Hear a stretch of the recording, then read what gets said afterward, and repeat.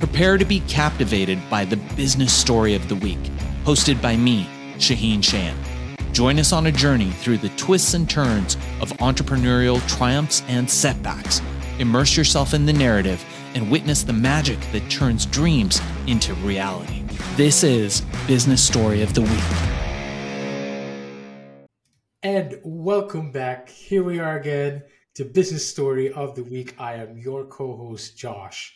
And today, like we always do, we will adventure into the lives and journey of those who dare to dream and do. And we will navigate the world of entrepreneurship, business, and innovation, uncovering stories of perseverance, struggle, and success. And today, ladies and gentlemen, we have quite the innovation at our hands and a titan of the industry. Doug Howarth has revolutionized the field of economics. He is the inventor of Hypernomics. We're going to get into that today. His discovery alters economics akin to how relativity changed physics, all right? Utilizing multiple dimensions, including time, to understand the economy. At 14, Doug sensed limitations in existing plotting systems, which led him to identify economy's self-organizing patterns and multiple dimensions, culminating in his founding of Hypernomics Incorporated. His company, serving clients like NASA, Lockheed Martin, leverages this novel economic perspective.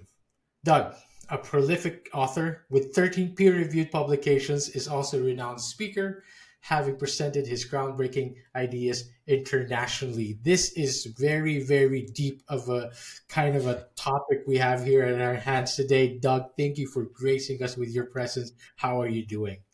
Josh, thank you so much for having me. I'm a big fan of the show, as you know, and I'm really excited to be here. Thanks.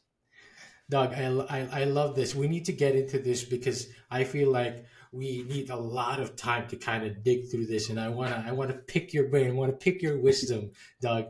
Sure. First of all, I do like to start where it all started. You know, the journey that led you to Hypernomics. My introduction there said like you started at 14. You were like sensing these limitations in the economies, and how did that happen? What were the key moments? What were the insights that you took on very early on that sparked this revolutionary approach to economics? What was the story, Doug? Well, when I was 14, I was exposed, as a lot of kids are, to what's known as the Cartesian coordinate systems. Those are the 2D and 3D coordinate systems that were taught in junior high or high school, depending where you are. That explains where dots are in space. And it's kind of akin to latitude, longitude, and elevation. But the thing about the 3D perspective that we saw in Cartesian coordinate systems is that unlike being latitude, longitude, and altitude, there's no negative latitude, there's no negative longitude, there's no negative altitude unless you're below the ocean. Right. And so the ability of the Cartesian systems to accommodate negative numbers seemed like a great thing, but when I went out, so this problem had been kind of floating in my brain for decades. I went to school, got a degree in economics, never quite believed it, and so I had this kind of floating in my head that the law of supply and demand was hard to prove, and that shouldn't have been my goal, but I was trying to prove that. And I kept playing with it, couldn't play when it didn't work, and then finally one day I went out with my wife and we were buying a washing machine of all things. And she says, as we strode up to this washing machine in a big box store, she says, I like this washing machine. She says, you know, it's got more capacity than we have at home. And I thought, capacity versus price. Right. That's what we like to call a two-dimensional problem. Right. Okay. And then she said, we only got one delicate cycle at home. I'd like to have more delicate cycles. Oh. I said, well, cycles versus price. Now she's up to a 3D problem. Then I saw the next model up the line, which had more cycles, more capacity. It's more expensive. And I said, what about this one? She says, it costs too much. We can't afford it. And I realized that our little purchase was going to put, the one that we were getting was going to put the total quantity for that model, for that year out one. and that everybody else that was buying that model was going to push it out. And the ones up above us were going to go not move as far. The ones that were cheaper are going further. So we were part of the quantity mix. So we were solving for capacity, cycles, price, and quantity. So I realized that she was working in a 4-dimensional system in her head. Right. And then I looked around the store and I said, everybody's doing that in their head. Exactly. And so I raced home and figured out a way to plot in 4 dimensions. I bought myself a plotting system, an engineering design package, but it wasn't designed. Nobody had a 4D system, so I built one for myself. And then eventually we formed a company around it. And we actually patented the world's first 4D software. And I started to make some findings in the field that are pretty important. So the field hypernomics, hyper means existing in more than 3 dimensions. Right. Anomy, N-O-M-Y, means a field of study. So hypernomics is a field of study that studies 4 or more dimensions. And so that's what hypernomics means and what it does. It studies things in 4 or more dimensions. And what's interesting is that it takes stuff that you already know, yes, and reassembles it to something you probably haven't seen before, but you probably need if you're going to do business analysis. So, for example, when I was talking to you about that washing machine, you're thinking to yourself, well, I've seen small little washers, and I've seen big washers. The big ones cost more, right? And then you say to yourself, I've seen simple washing machines with just a couple of cycles, and they cost less than the ones that have lots of cycles. And so you already know intuitively that if you get more of what you want, it costs more. Exactly. And then you also know that if you see the top of the line machine, it might cost $2,000 or $3,000 in one of these stores, that it's not going to sell as many units as the machine that costs $600. And so it takes all those things that you already know and just reassembles them so that you can see it in a way you hadn't seen it before, but you need to see it if you're going to try to either buy something in the market, sell something in the market, or try to enter the market. What an interesting perspective, like an insight. It's mind-blowing because, like you said, it's like subconsciously, you unconsciously know these things already, right? And you're talking about, like, I'm imagining this quadrant now, and the way you explained it, it's like, wow, we do it in our everyday lives, and we value things that way.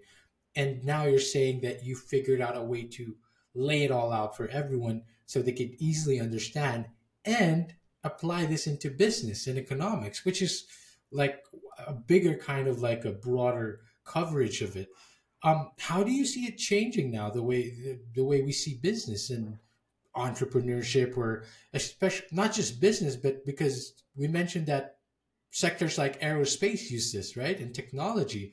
Now they're approaching market analysis and decision making based on these quadrants that you created. What were the biggest change that you saw and the significance of the influence of what you came up with when it comes to these industries? Well, Josh, as I got deeper and deeper into it, what I discovered was that as markets mature, they start to do this self-aggregating feature, which is to say collectively everybody behaves roughly, and that's the operative word there, roughly the same way. And so if you were to look at the quantity versus the price, for example, the stock market, if you plotted it in what they call log space, so you basically did every time you went one, every 10th you took down to 1, every 10 units you took down to 1, you made it log scale. If you plotted it that way, you'd find that all the stocks kind of form this ellipse. And we had this ellipse has terms to it. So the upper side of these stock points, and so all the stocks, every stock that's for sale, the quantity on this axis and the price on this axis. The upper boundary of this we call the demand frontier, the upper demand frontier. And then markets like the stock market often have an outer demand frontier. And sometimes they have a lower demand frontier, and very often they have an inner demand frontier. And if you can find out what those limits are, then you can figure out if somebody can exceed it or not, or what you have to do to try to go into that market. So most importantly in aerospace, I found that there are real hard limits in aerospace that form, and that I called out this one company that was making a supersonic business jet, and it was going to try to exceed the boundary of this Okay. demand frontier.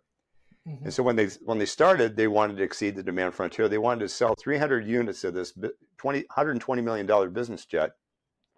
Right. They want to sell 300 of them in 10 years. And it turned out, if you studied the line, that they might have sold 47. Well, they launched with Oh. 20 orders, which is consistent with that limit. And then Uh-huh. 5 years later, they still had the same 20 orders. So I wrote this piece on LinkedIn that says, worth every penny, not enough pennies. There And what I you was go. basically telling them was that, yeah, you got the price right, you got your cost right, Right. but you didn't bother to figure out the demand for this. Exactly. And there's no chance you're going to make your demand figure. So I got this angry note from these people. A guy I actually knew from another work Okay. project that I was on. He said, oh, you got this big order in. He didn't tell me that they're all for options, which means in aerospace, Right. if you build it Mhm. and it works, then we'll buy it. Mhm. Uh-huh. And I said, well, it's great that you got that order in, but you're still going to fail. And 6 months later, they went bankrupt and they stopped writing me. Oh my goodness! Wow. Like, well, Yeah. it sounds like what do you call this? Like a devil's advocate, so to speak, but more like a warning. Like I was telling you guys that this isn't gonna work. You showed a kind of like, and it's not even like out of the blue, right? You actually had reasons. You had the numbers. You had the quadrants to tell them that it doesn't work. Right. Why do people don't? Why don't you think they listen to that? Why aren't they quite receptive? Well, this particular company didn't know about Hypernomics as they launched. And so, Oh, okay. I mean, because it's new, I mean, basically we were kind of under the radar for over a decade. We didn't want a whole bunch of people knowing what we were doing. So we Right. just worked with a few big outfits, just enough to keep us going.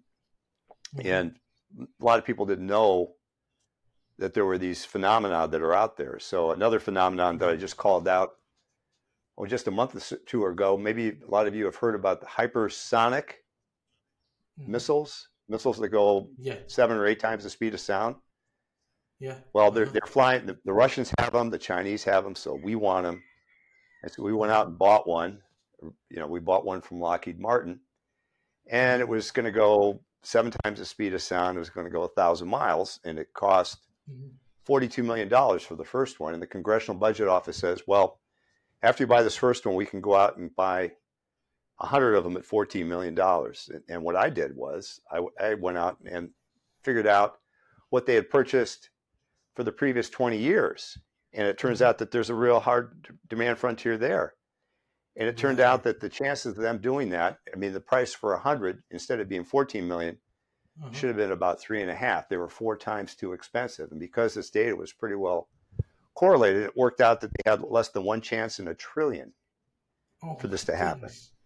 What? And so I'm calling them out right now. So that's not going to happen. If you want to have a hypersonic weapon, you have to make it smaller so it costs less, and then you Right. can fly it. Right. And you can fly it, but you can't have it fly 1,000 miles at this beginning price and then expect it to be Mhm. accepted by the market. The market simply doesn't have enough Exactly. money in it. Precisely.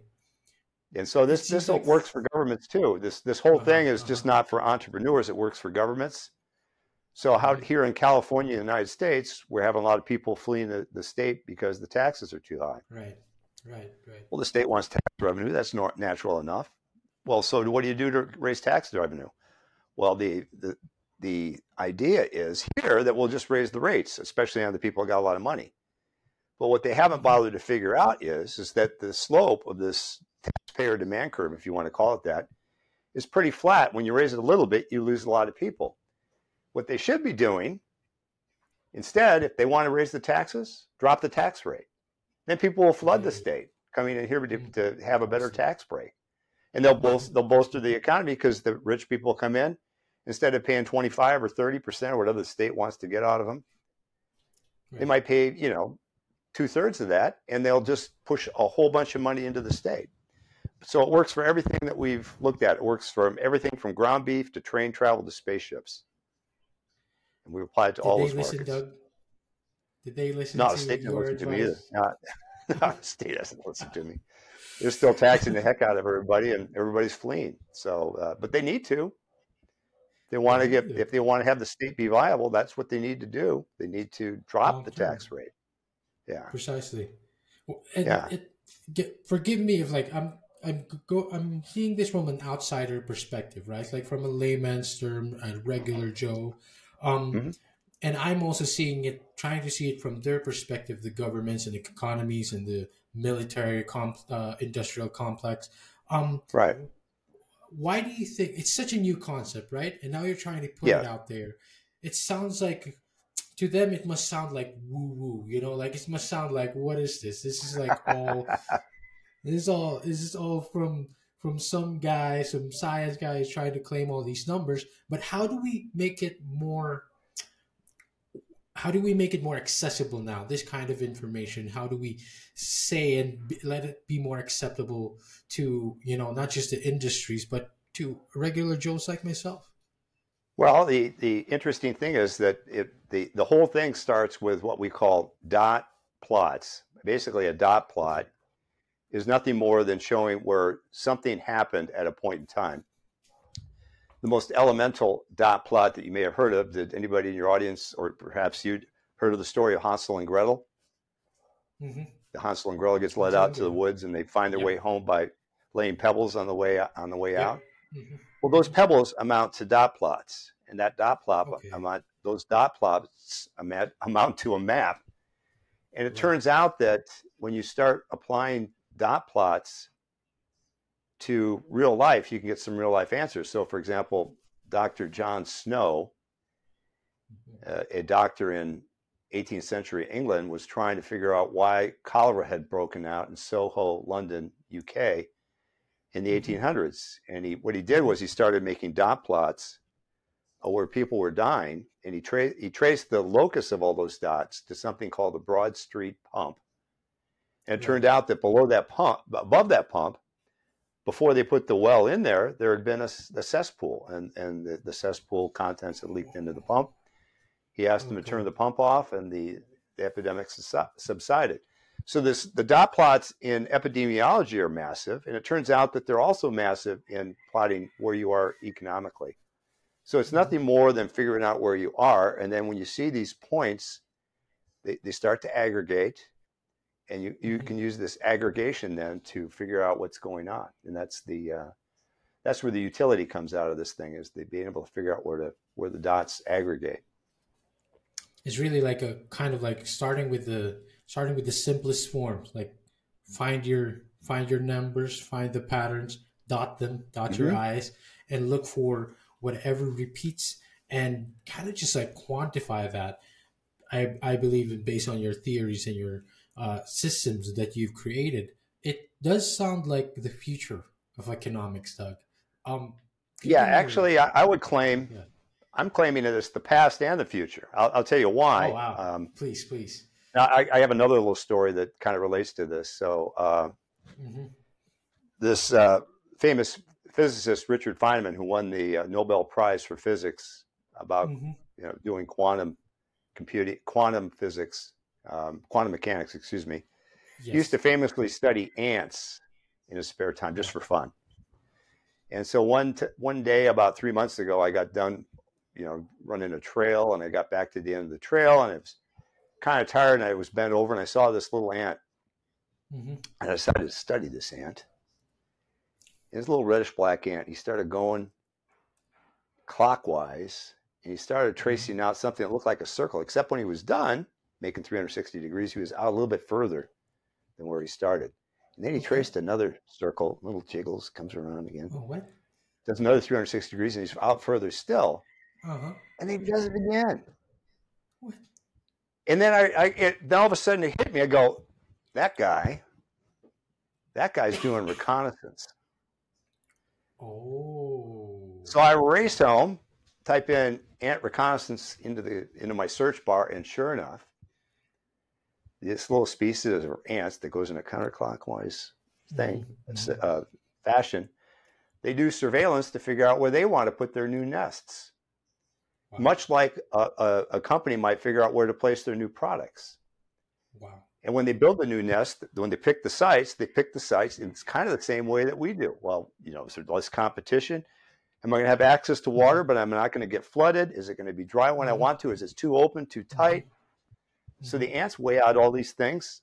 And this species of ant has been around for 40 million years. Wow. And I maintain we're smarter than ants. So I maintain we've been doing this since mankind has been around.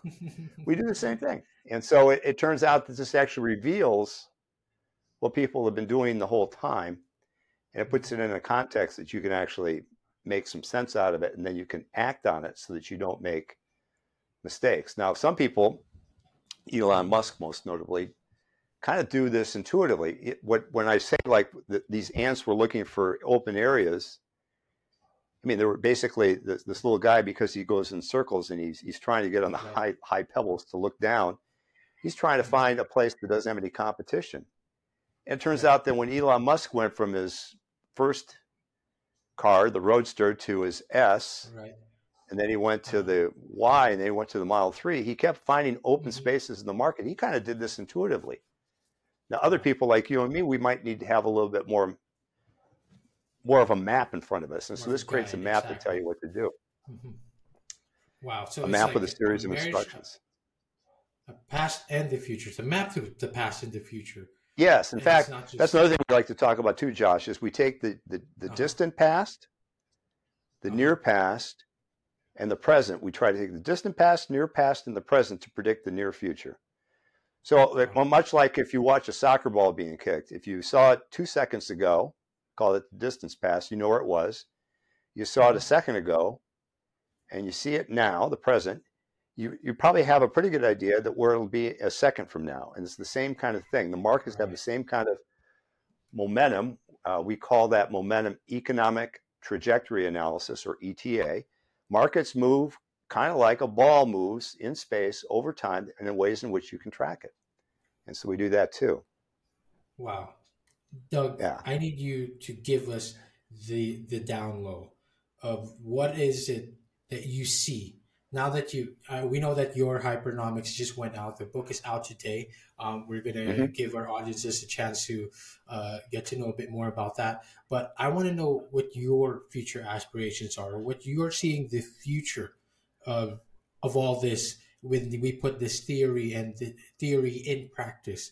What do you think will be the future implications on academics or on practical business strategy? How do you think this is going to change things going forward? Well, there's a competing book to mine by Dr. Clayton Christensen, in which he points out, this is a great thing. He says 95% of all new product ideas fail. So that means 5% succeed. So what would happen now if people start to read the book, or there'll be other people who knock this book off, and there'll be other papers and all kinds of stuff about this. But what if people start to become interested enough in Hypernomics to actually decide not to fail by doing their analytics in advance? And so instead of 5% of these products succeeding, what happens if it moves to 6%? Well, 5% to 6%, that's a 20% improvement. Yeah. And so what if it goes from 5% to 6% to 7%? Well, I predict that it's going to go from about 5% to 6% to 7% to maybe all the way up to 10% in the course of a decade. And what that's going to do is it's going to make the economy much more lucrative. The other thing that happens, we use this technique in the stock market. We've been doing this for nearly 4 years. We're beating the S&P 500, and we're beating Berkshire Hathaway, and the chances of that coming about, likelihood of that coming about due to chance is less than 1 in a trillion. Wow. We're using the same techniques there. And what's going to happen is, in the greater stock market, the variability of these rises and falls that we see, especially if the Fed listens and doesn't decide to crank up the money supply by 4x like they did in 2 quarters in 2000, the amplitude of the rises and the crashes in the market will start to dampen over time. Okay, yeah. And then the frequency of these crashes will happen. So like something like the 9/11 event will always be set off a market crash, and so will the Gulf War. But the 2007 and 8 real estate crash, that was all because people didn't have the right information. And I maintain what happened out of COVID was largely due to the same thing. So we could have avoided 2 crashes in the last 20 years, or dampen them significantly had these techniques been widely understood and in place. So I see this transforming academia. I see it transforming government and business very deeply. I mean, it's a little bit self-serving on our part, but it's also helping out the world. Exactly. Actually, what we're looking at is for competitors. We don't want our competitors to use our stuff. Please don't use our stuff. We'll use our stuff. You can go ahead and fly blind. We'll go ahead and use our own. It amounts to economic radar. You can go ahead and fly blind. But we've been finally working on this to the point where we're giving everybody the 101 version of this. And it's like studying calculus. You can study calculus, and at the end of a semester, you can do derivatives, you can do integrals. But what you can't do, probably after a semester of calculus, is figure out a trajectory for the next spaceship to go to Mars. Right. And so what we're trying to do is give people enough information to get through the first semester of calculus or the hypernomics, and then start to expand the stuff for themselves, because this is worldwide, enduring, and is not going to go away simply because somebody wants it to go away. It needs to be understood in order for the world to be a better place. And that's one hunk of what it is that we're doing here. We're trying to make the world a better place with this, in addition to making a living on it. Of course, you are the brainchild. You're the mastermind of this, and the mastermind needs to, at least get something back for the knowledge that they give out, Doug. It does sound like a fundamental it's a fundamental understanding that the world needs. Are you putting these in practices? Like, it sounds like it's something that needs to be in universities, in academia. Are you making moves around that? Are you teaching classes around that? Well, we have, again, there's a book I have entitled Hypernomics, using hidden dimensions to solve unseen problems. That came out today in bookstores worldwide. It's also available on Amazon, Walmart, and the Barnes & Noble website, plus the Wiley site. Wiley's my publisher, fourth largest publisher in the United States. And Wiley is targeting universities with this. We think that it ought to be a textbook at university. Even before I had the book out, I was offered a slot at UCLA Extension to speak. Then kind of COVID hit and it fell apart. But we want to go back to university and explain some very important concepts that people need to grasp, and get a bunch of smart people working on smart problems to make the economy and businesses and governments run better. So that's what we hope to do. Putting all these brains and these heads together, putting this in practice, and making the world a better place. Why not? Of course, why not? Like that's kind of the idea. Through your principles of hypernomics. Once again, the book is out today. Doug, I'd like to give you this opportunity to tell us what else that you would like to share. Where can we find you? Where can we you said that we can find this book on Amazon. What else is it that you would like to share with us? And again, where can we find Hypernomics? Well, you can find the company, Hypernomics Inc., at www.hypernomics.com. That's HYPERNOMICS.com. And there you'll find a whole bunch of LinkedIn posts that I pulled in and made basically part of a blog. And it shows how we talk about everything from ants to Airbus A380s and everything in between, spaceships, ground beef, the whole gamut. And you can also go off to my personal website, DougHowarth.com. All right. And you can write me at DougHowarth@Hypernomics.com, those of you that are interested. And, we'll chat, we'll write back and tell you what's going on. So. All right. Fantastic, Doug. Thank you so much for the insight. Thank you for this, like, a new frontier is what I'm looking at. And I feel like I hope that we start, pushing it out there. We start learning it more, and it makes me excited for the future, to be honest. Thank you so much, Doug. Well, thank you very much, Josh. I really appreciate the time, and thanks for having me on your show. All right, fantastic, everyone. For all the listeners, thank you for listening in. Catch that book out, and we'll see you on the next one. All right, so here's the thing. We try to get a little bit better every day, but we can't do it without you. So if you like the video, make sure to like and subscribe below. And if you have any comments, just leave them in the space under.